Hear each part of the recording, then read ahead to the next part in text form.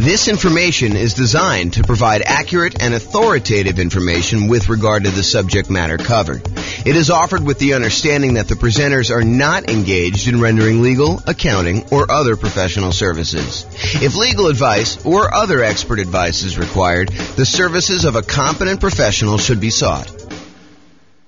Welcome to the Murfreesboro Real Estate Investing and Real Estate Financial Planning Podcast. Learn all about investing in real estate in Murfreesboro, Tennessee, with a combination of real estate financial planning and modeling with numbers specific to Murfreesboro, plus syndicated, more generalized recordings of live and pre-recorded real estate investing classes, not all of them specific to Murfreesboro. Be sure to stay tuned after the podcast for a message from our sponsors. All right. Good morning and welcome, everyone.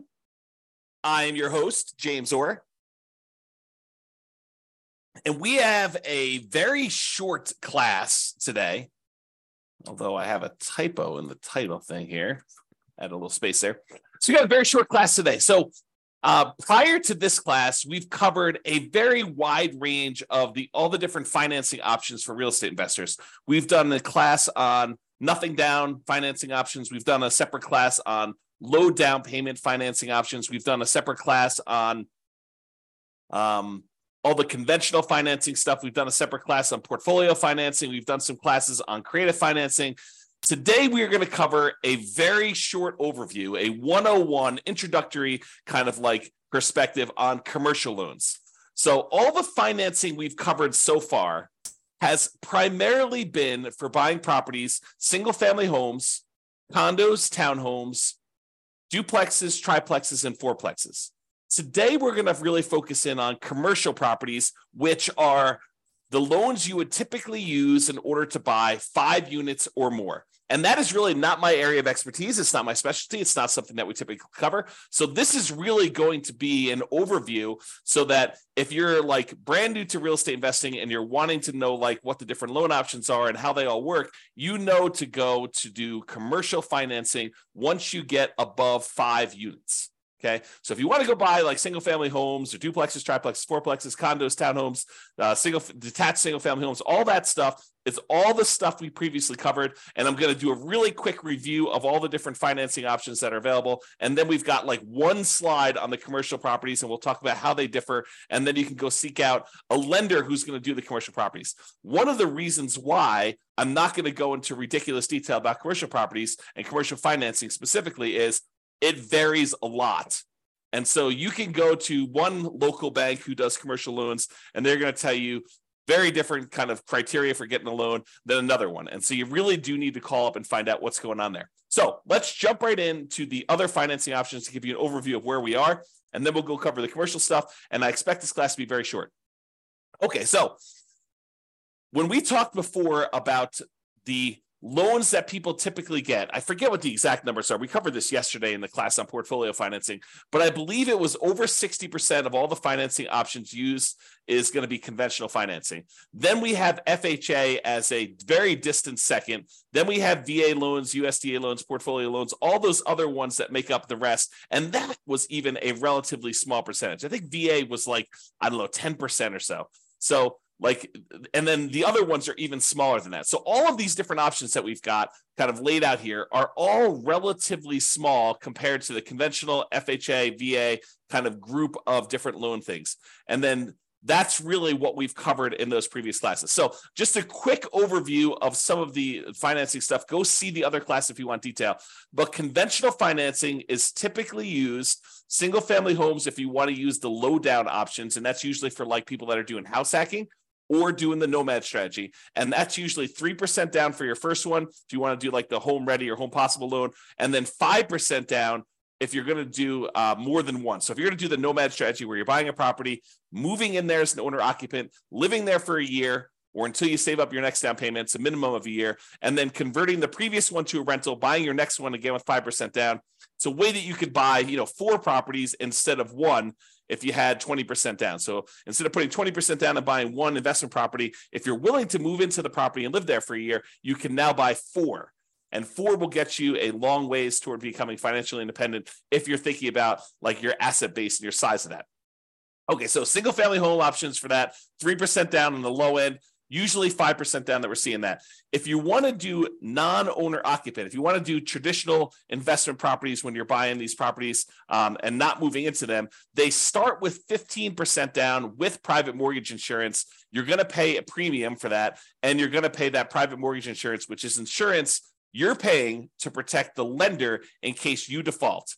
In theory, they want you to put 20% down. You say, hey, look, I don't really want to put 20% down. They say, okay, I'm willing to still make you the loan. However, I want you to pay this third-party company to protect me in case you default on the loan and I need to foreclose and I can't get all of my money back. And you say, okay, I'm willing to pay this third-party private mortgage insurance company a premium that's insurance to protect you in case I default. That's what PMI is. It's usually required if you put less than 20% down. And if you put 20% down, you do not have PMI. So you want to get a conventional loan for a non-owner occupant investment property. You can get those with 20% down without any PMI, or you can put 15% down. You're going to pay a small premium on the interest rate, and you're going to pay PMI on those things. You could typically use that up to 10 finance properties per Social Security number / tax return. And this is when you're buying non-owner occupant properties. If you're buying owner occupant properties, there is no limit to how many conventional financing loans you can get. So it's one of the sort of carve-outs that if you want to get these great 30-year fixed rate financing loans on properties that become ultimately investment properties, then doing a strategy like house hacking or Nomad, where you're buying a property as an owner occupant, moving in, and then at some point in the future, either immediately getting roommates or at some point in the future, converting that to a rental after you've lived there for a year and you fulfill the obligations that the lender requires, because you'll sign a piece of paper at closing that says, for an owner-occupant loan, you're going to move into the property and live there for a year. So if you fulfill those obligations, then you can convert it to a rental. So if you're doing that strategy, you can do more than 10 conventional loans because you're moving in as an owner-occupant. If you're doing these and you're buying investment properties and you're not moving in, you will be limited to 10 as of right now, and this can change over time, but 10 conventional loan spots that you could use up to do that. And it's not just 10 conventional loan spots. It's 10 loan spots on your Social Security number. So FHA loans would count, VA loans would count, USDA loans would count, even portfolio loans would count when you're doing those types of strategies, when you're trying to get your like loan spots used up. So realize that there is a limitation there when you're doing it, which is why we covered portfolio financing in the previous class. Portfolio financing is typically the financing you move to once you've used up all your loan spots. There's a couple other exceptions. Go watch the portfolio financing class for more information on that. However, that's typically what you move to when you get to your 10 loan spots. Okay, so that's all the conventional stuff. FHA, it's as low as 3.5% down. Again, this is primarily for house hackers and nomads who are going to be moving into the property. It can be used for single-family homes, plus duplexes, triplexes, or fourplexes. So anything under that 5 units, you can use the FHA financing for. The two loan types that we typically use if we're buying these kind of like duplex, triplex, and fourplex properties are FHA and VA traditionally. Okay, you can do them with the other ones, but the low down options are FHA and VA for those. So down payment assistance is sometimes used with FHA, and that's for house hackers and nomads. It's probably not going to be for non-owner occupant investors. VA loans, it requires VA eligibility. So thank you for your service if you've done that. It is a nothing down loan program. And again, that could be used for single family homes as well as duplexes, triplexes, and fourplexes. The USDA loan is the other nothing down loan program, and that requires rural property. So you're not going to be able to use this loan in a big city. These are for like things on the outskirts of town in more rural areas. Use the USDA eligibility map in order to find out if the property you're considering is eligible for that nothing down financing. Just go and search out USDA eligibility map and type in the address of the property. It will tell you if it is eligible based on that. Again, these are nothing down, and they can be used for those single-family homes, not duplexes, triplexes, or fourplexes. And then portfolio loans, these are typically local banks that are not going to be selling their loans to the secondary market, rather. They're going to be keeping the loans on their books in their own portfolio. It is usually the next stop when you exceed your loan limits with conventional financing. There are other couple exceptions, like if you're going to go do a loan with your self-directed IRA or self-directed 401k being used as the financing, or if you're going to go buy an LLC at the start, you're going to do a partnership and you're bringing a partner, one or more partners in, you want to buy in the LLC to begin with, you can use portfolio financing to do those as well. Then you've got the whole creative financing family, owner financing, wrap financing, subject to, loan assumption, the lease option, lease purchase, rent to own, lease to own kind of family of things. All the agreement for deed, contract for deed, bond for deed, installment land contract, like all of those different options as well. That's all the creative financing stuff. And in those cases, you'll probably very likely be able to negotiate a low down payment option, if not a nothing down payment option, although there are some deals that would require some money down when you're doing those.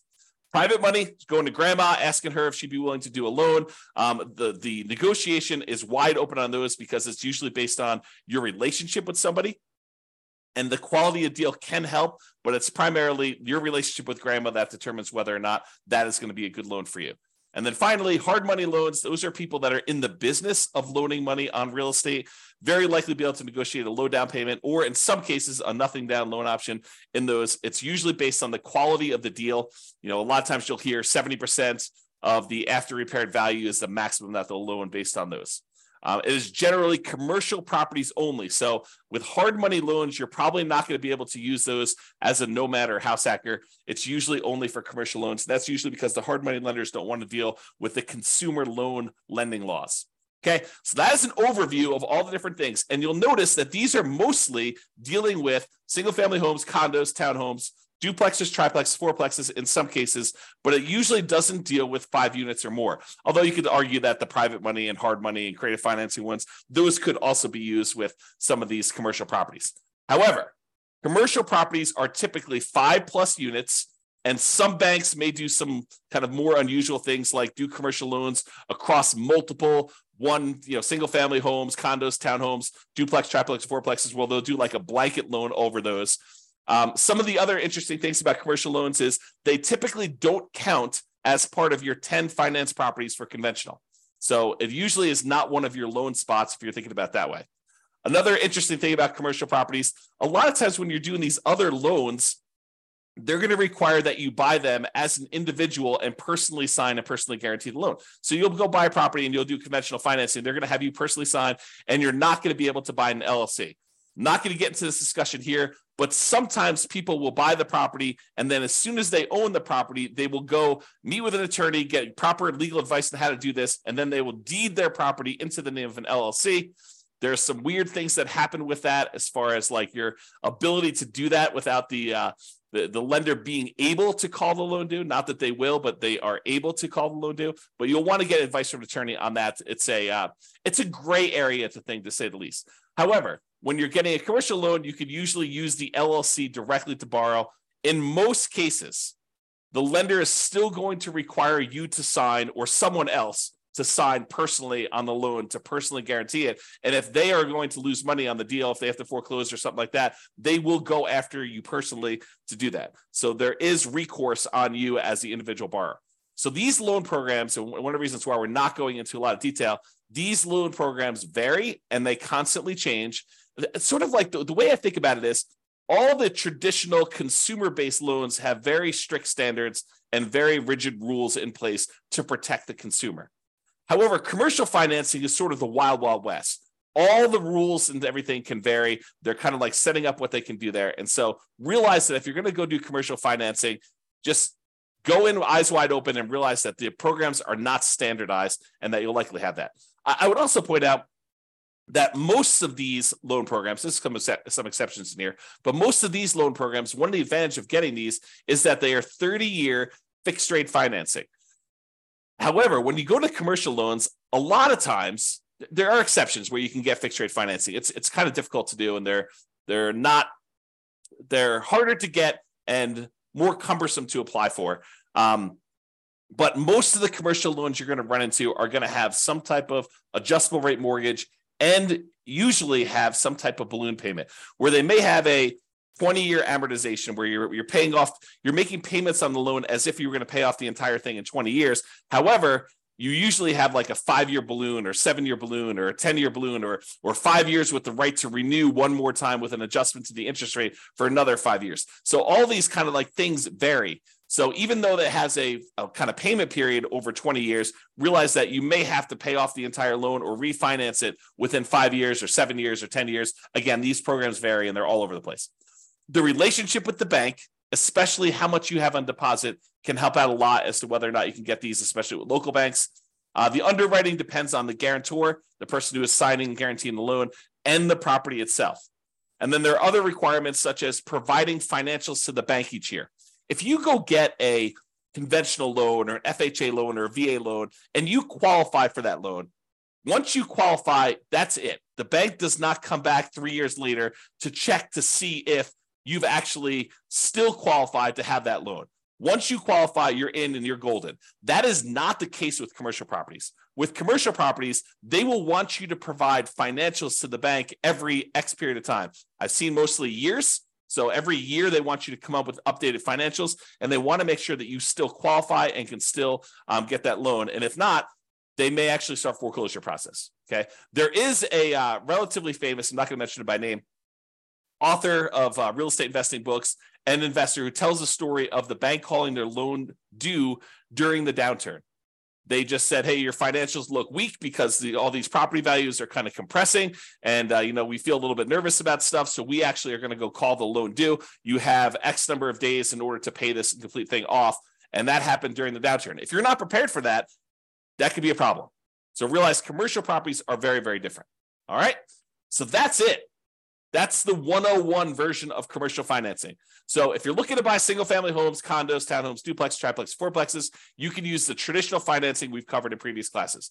However, if you're looking to buy these commercial properties, 5 units or more, or any type of industrial properties, then you're going to probably want to look at commercial financing. You're going to want to seek out a commercial financing lender. Go talk to either local banks or find a commercial loan broker who can help you shop out and price out different options there. There's more variety in underwriting criteria for commercial properties from lender to lender. It's not standardized. So realize that there is a lot more room for negotiation if you're strong and you're kind of coming and buying. And there's a lot of flexibility and variability in what you can get and what is available for you. And a lot of it depends on the property and a lot of it depends on the guarantor. That's all I've got. Any final questions on commercial financing before I end this very short session? We're going to go once. We're going to go twice. Anything? All right. Well, that's all I got then for you. Thanks, everybody, for coming on. Oh, wait. Oh, okay. No questions. Thanks, Dan. I appreciate it. You're very welcome. Good to see you. I haven't seen you in a while.